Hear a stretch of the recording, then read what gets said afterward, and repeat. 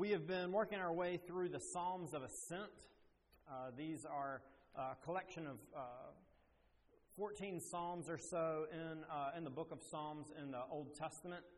These Psalms in particular were used by God's people as they would sing them as they journeyed from the surrounding land and the Promised Land, as they journeyed to Jerusalem for the feasts and celebrations that God prescribed for them to come and gather into His presence and to celebrate and worship Him and to be with His people. We've been looking at these, understanding our lives as a journey as well. These Psalms also apply to us. We, through faith in Christ, have been grafted into the people of God. We don't need to do anything to the Old Testament to make it Christian Scripture. It is Christian Scripture.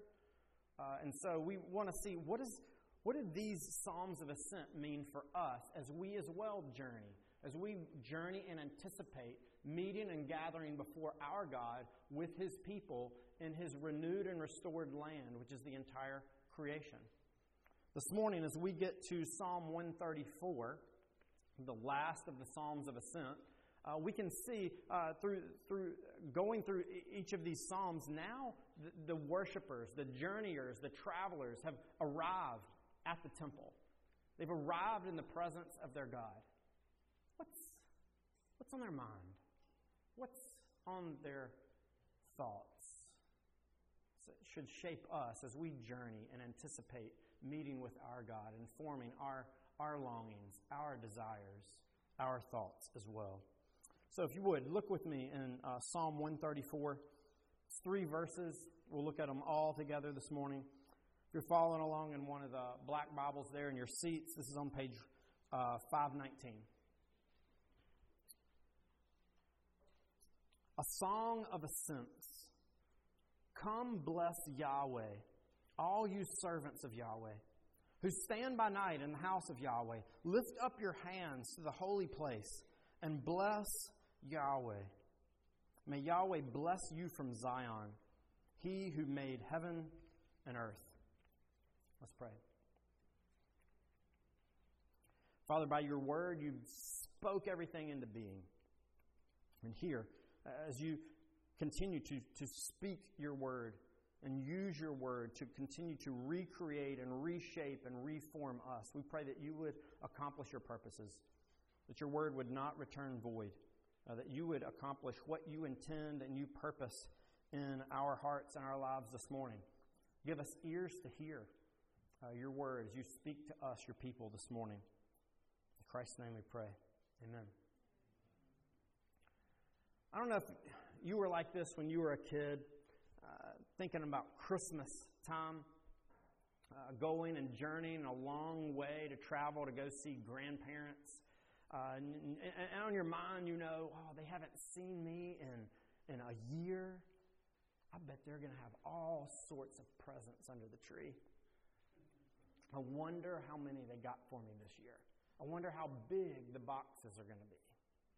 And so you finally, after this long trip and this long journey, I remember driving up the hill to my grandmother's house and hopping out and running inside. First thing I do is not run over and give Granny a big hug and say, "Oh, I've missed you. I'm so glad we traveled so far just to see you." That wasn't on my mind at all. Right past Granny, right under the door, looking under the tree. How many presents are there for me? What did you get for me this year? Oh, that betrays what's going on inside my heart. That my longing and my desire is more what I can get, what gifts there are for me, instead of being occupied and focused and thinking about the giver of these great gifts.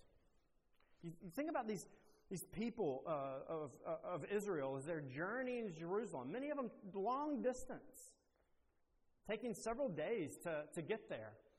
After they arrive, they're finally at the end of this journey. They arrive in the presence of the Lord. What's on their minds? What's on their hearts? What they can get from Him? How He will bless them and what they will experience? Maybe it's being awed at the sights of Jerusalem and all that they see around them, or maybe it's seeing all of their friends that they haven't seen since the last festival. Maybe it's focused on, I just need some rest. I spent all of this money and all this time, and right now it's time for me to celebrate me. And so, pour me up a cold glass of goat's milk. Let's sit down and kick our sandals off and rest after this long journey. What's on their mind? What's on their thoughts? Look, after this journey, it's not themselves they're thinking of at all. Look in verse 1. Come, bless Yahweh. Again, at the end of verse 2, it's repeated again. Lift up your hands to the holy place and bless Yahweh. That language of blessing God is when it's used in Scripture of blessing. When it's coming from God to us, it's Him imparting goodness and gifts and His favor and His strength and His refreshment to us. That's not the way it goes when it's coming from us to the Lord. To bless God, He doesn't need anything from us. To bless God is to exalt Him, to glorify and praise Him. That's why we see as they finally enter into the presence of their God, they come from this long journey, they travel. What's consuming their thoughts and their minds and their longing and their heart is blessing God. Bless our covenant God. Why? Well, look at the end, who He is. He is the one who's made heaven and earth. The one who has made heaven and earth, and yet He calls and has redeemed and saved us to be His people. The end of their journey, of seeing them come into the presence of their God, and with their focus being to worship and bless and glorify Him, actually points us to a foretaste of what is at the end of our journey. When we gather before the presence of our God, in Revelation chapter 5, listen to what John sees.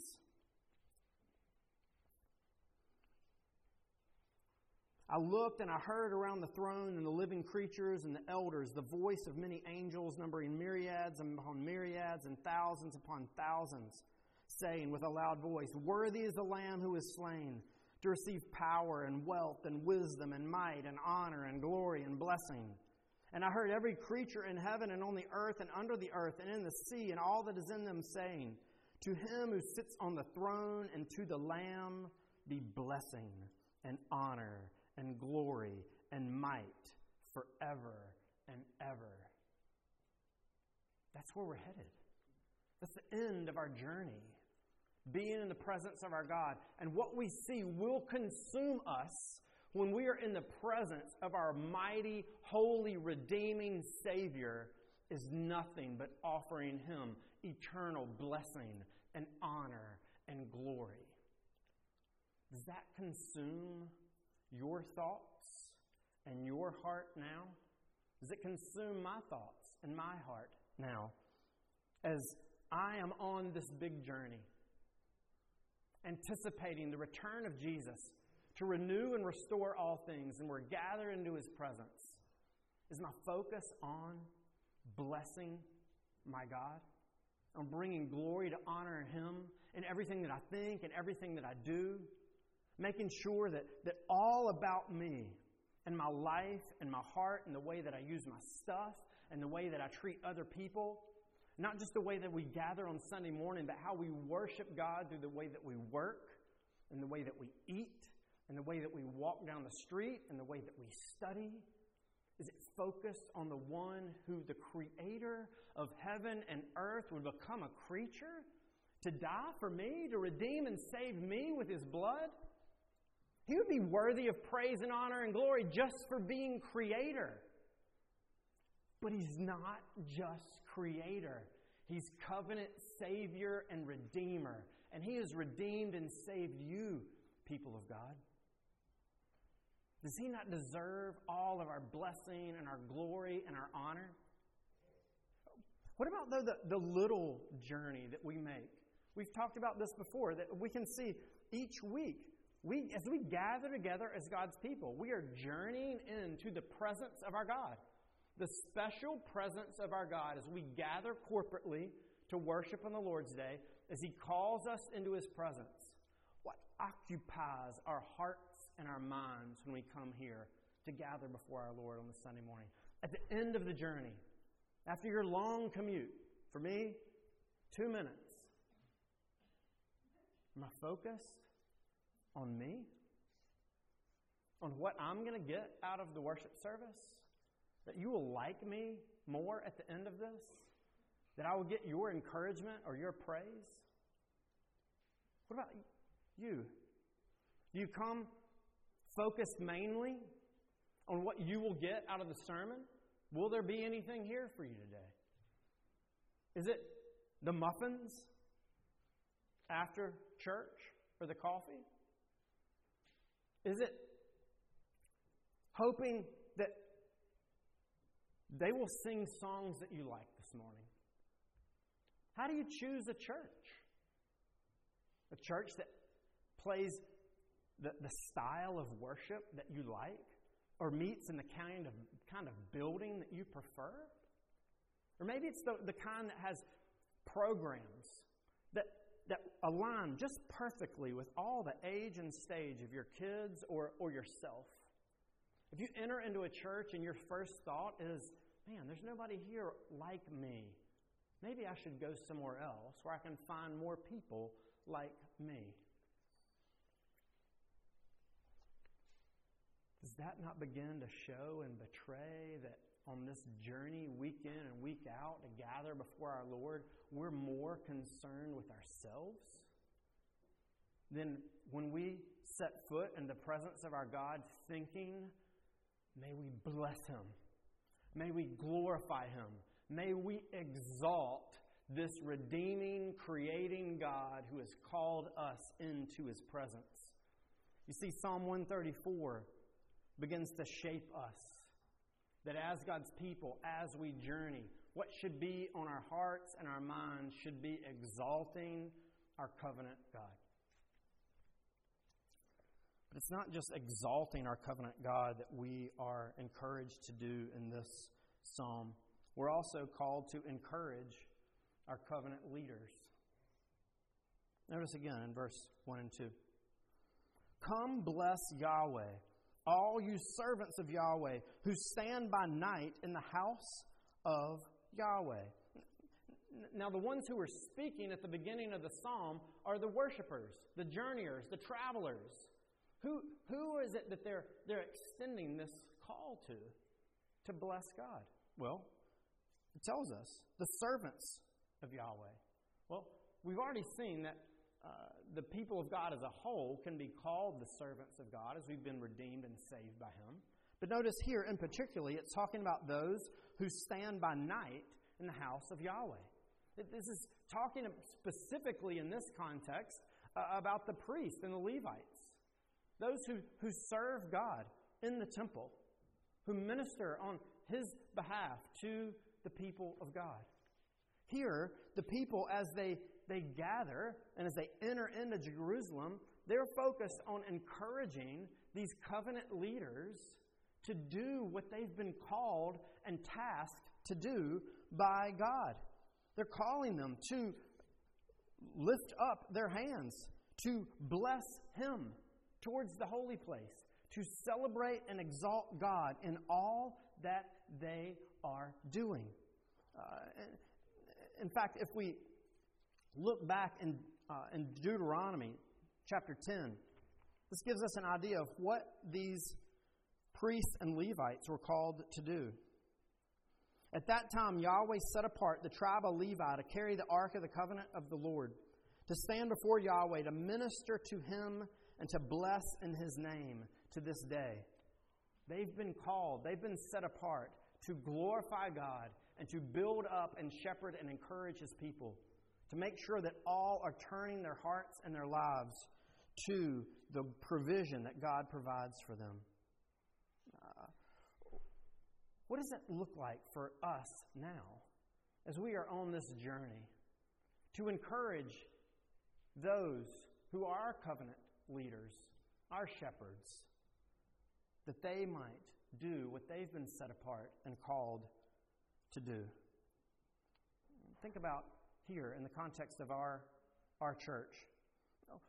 When you see your leaders or those that we will elect here in a few months, when you see them doing and exhibiting the qualities and doing the role that God has called them to do faithfully, and you experience God's work in your life through that work, are you thankful for that before God? Do you encourage them and say, continue to do this. Continue to point me to God. Continue to exalt and glorify our God. We see you doing this. Will you continue to do it? Maybe sometimes it might look the other way.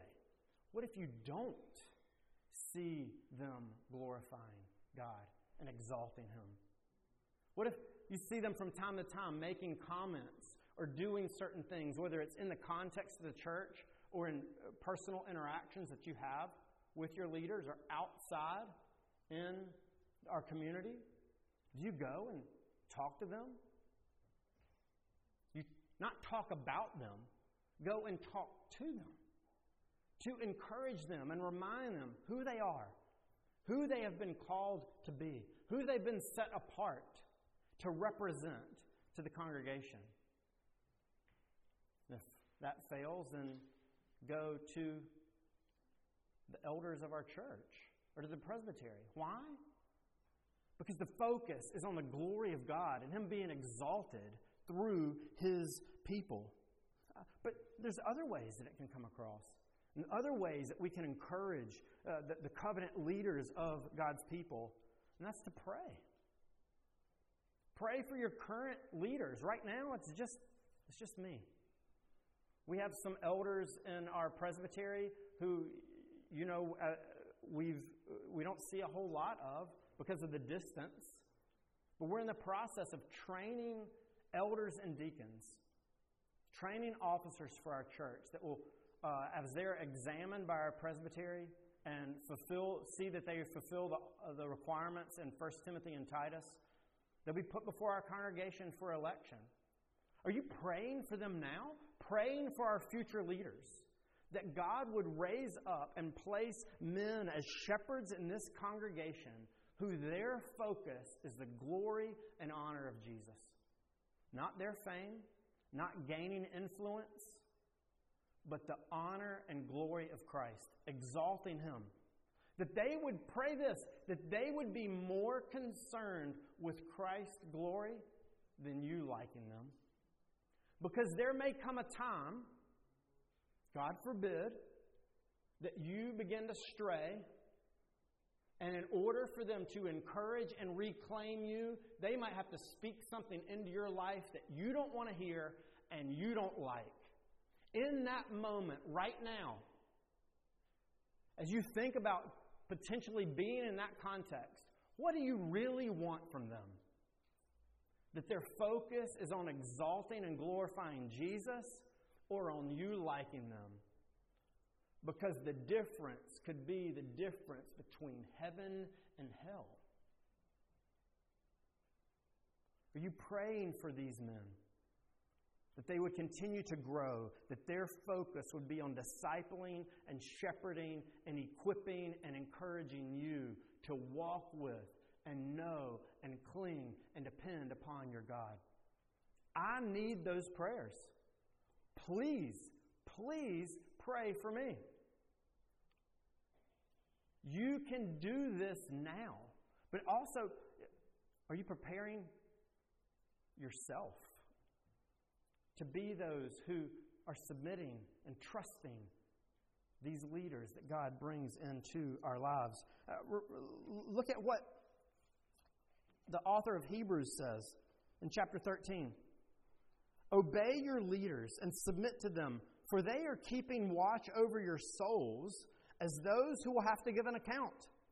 Let them do this with joy and not with groaning, for that would be of no advantage to you.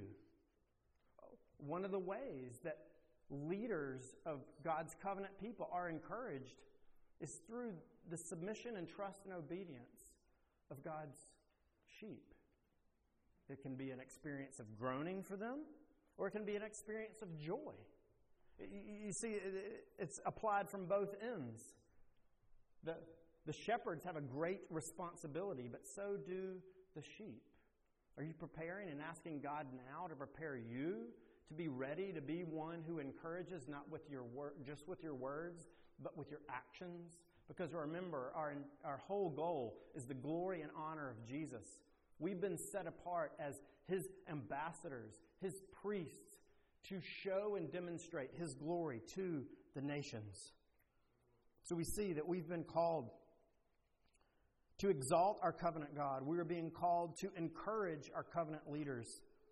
And lastly, we see that we have been called to experience covenant blessing. Remember, in Deuteronomy, what it said that the priests were set apart and Levites were set apart to do. Yahweh set apart the tribe of Levi to carry the ark of the covenant of Yahweh, to stand before Yahweh, to minister to Him, and to bless in His name. God has set people over His sheep so that they, through their ministry, through their applying and teaching and communicating the Word of God to His people, they would experience His blessing. God's covenant people do experience blessing. But notice how it's connected. When our focus is on exalting God, when our focus is on encouraging and having the right kind of shepherds in place that are encouraging and urging God's people on to the glory of God, that it's then that we experience this covenant blessing. Notice, this blessing, though, that we experience as God's people it's personal. In verse 3, may Yahweh bless you. Now, it's not plural there. It's not, may Yahweh bless y'all. It's you as an individual. Do you understand the significance of that? That the maker of all things, the one who has redeemed and saved you, is concerned with blessing you personally. What a privilege that is. Even the great blessing that God gave Aaron to speak over His people back in Numbers 6. Yahweh bless you, individual, and keep you, individual. Yahweh make His face to shine upon you, there it is again, and be gracious to you, and lift up His countenance upon you, and give you peace. Where are these words coming from? This is what God desires and delights for His covenant people. These are the words that He's given His shepherds to speak over them and to bless them, because God desires to bless you. He desires to keep you. He desires to make His face to shine upon you. He longs to be gracious to you. He longs to lift up His countenance upon you and give you His peace. Do you believe that? Are you trusting and resting in the fact that you are accepted and delighted in before your God because of what Jesus has done? And therefore, humbly, you can come before your God because you recognize you don't deserve it, but also you can rest in this blessing that He speaks upon you, that He loves you, and that He delights in you because of what God has done for you through Jesus. But again, we also see it's not just personal, but it is also corporate. Look in verse 3.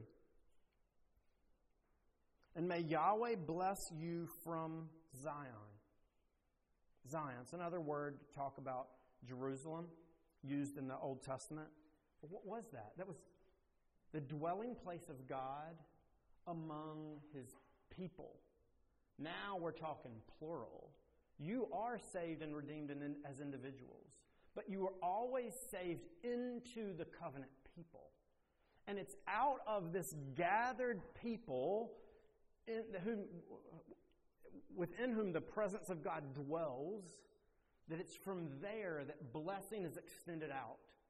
Blessing to the individuals, but also blessing to the nations. Again, notice what it says. May Yahweh bless you from Zion. You see, we are blessed from our God. But what we see in Scripture consistently is that you cannot be blessed apart from being connected to the covenant people of God. An individualistic, isolated Christian is a foreign concept in the Scriptures. We're always redeemed and saved into community. And it's there that we experience the blessing of our God in its fullness. That's why the author of Hebrews, again, would encourage people not to neglect meeting and gathering together. Why? Because you are the people of God. We are a family. We have been bought and purchased by the blood of the Creator of life. What about you? Do you recognize and see your need to be a part of and connected to the people of God? Are you a member of a church? Not necessarily Harbor, but a church that proclaims and exalts and glorifies Jesus. I know people's stories are complicated, and many of you have experienced pain under churches and shepherds who have not had their focus on glorifying God, and it has brought great injury and great pain and great trauma to your life. And because of that, you wonder, do I even want to be connected and a part of this people anymore? We see and recognize and acknowledge that Jesus is capable of healing those wounds. It should show us all the more the importance that as you guys are beginning to pray for our elders and deacons that we will elect to be a part of this congregation, that they fulfill the requirements of Scripture. That their focus is on the glory of God, because we do not want any more pain coming forth out of our church. What do we want? What do we long for? Blessing. We long for you to experience the blessing of our God as we hope and we rest and we trust in Him. But notice how, again, this blessing fuels our exaltation of our God. Who is the one blessing us? May Yahweh bless you from Zion. Who is this covenant God? It's He who made heaven and earth. Do you realize what this is saying? The Maker of heaven and earth desires to bless you. What do we deserve? From our rebellion and high treason against the Creator and King of all things, we deserve nothing but His wrath. Nothing but His judgment. Nothing but His rejection. But what does this tell us? That through the work of Jesus, we can now experience from our God blessing. Not curse, blessing. This is not because of anything you've done. Not a single one of us are worthy of this blessing. Your deserving of this has not been affected by anything you've done this past week. Any sin you've committed. Or any righteous act or good deed that you've done. And your deserving of this blessing will not change what you do moving forward. Why? Because it's rooted in Jesus and what He has done for you. All the blessing that we receive comes through Him. This Creator and Maker of heaven and earth took on flesh to die and redeem and save His people. Does the fact that we experience this blessing from our God not motivate and encourage and fuel our exaltation of our covenant God? Should it not then also motivate us that we would encourage our covenant leaders, that God would continue to be glorified, that God's people would continue to be built up so that His glory would spread through the nations, and that more and more people would be invited into and experience the blessing that comes from a renewed and restored relationship with Christ? This is the good news of the gospel. It's the privilege that we have as God's people. May these things be what shape and inform our minds and our hearts as we journey to meet with Him. Let's pray. Jesus, we thank You for Your work on our behalf.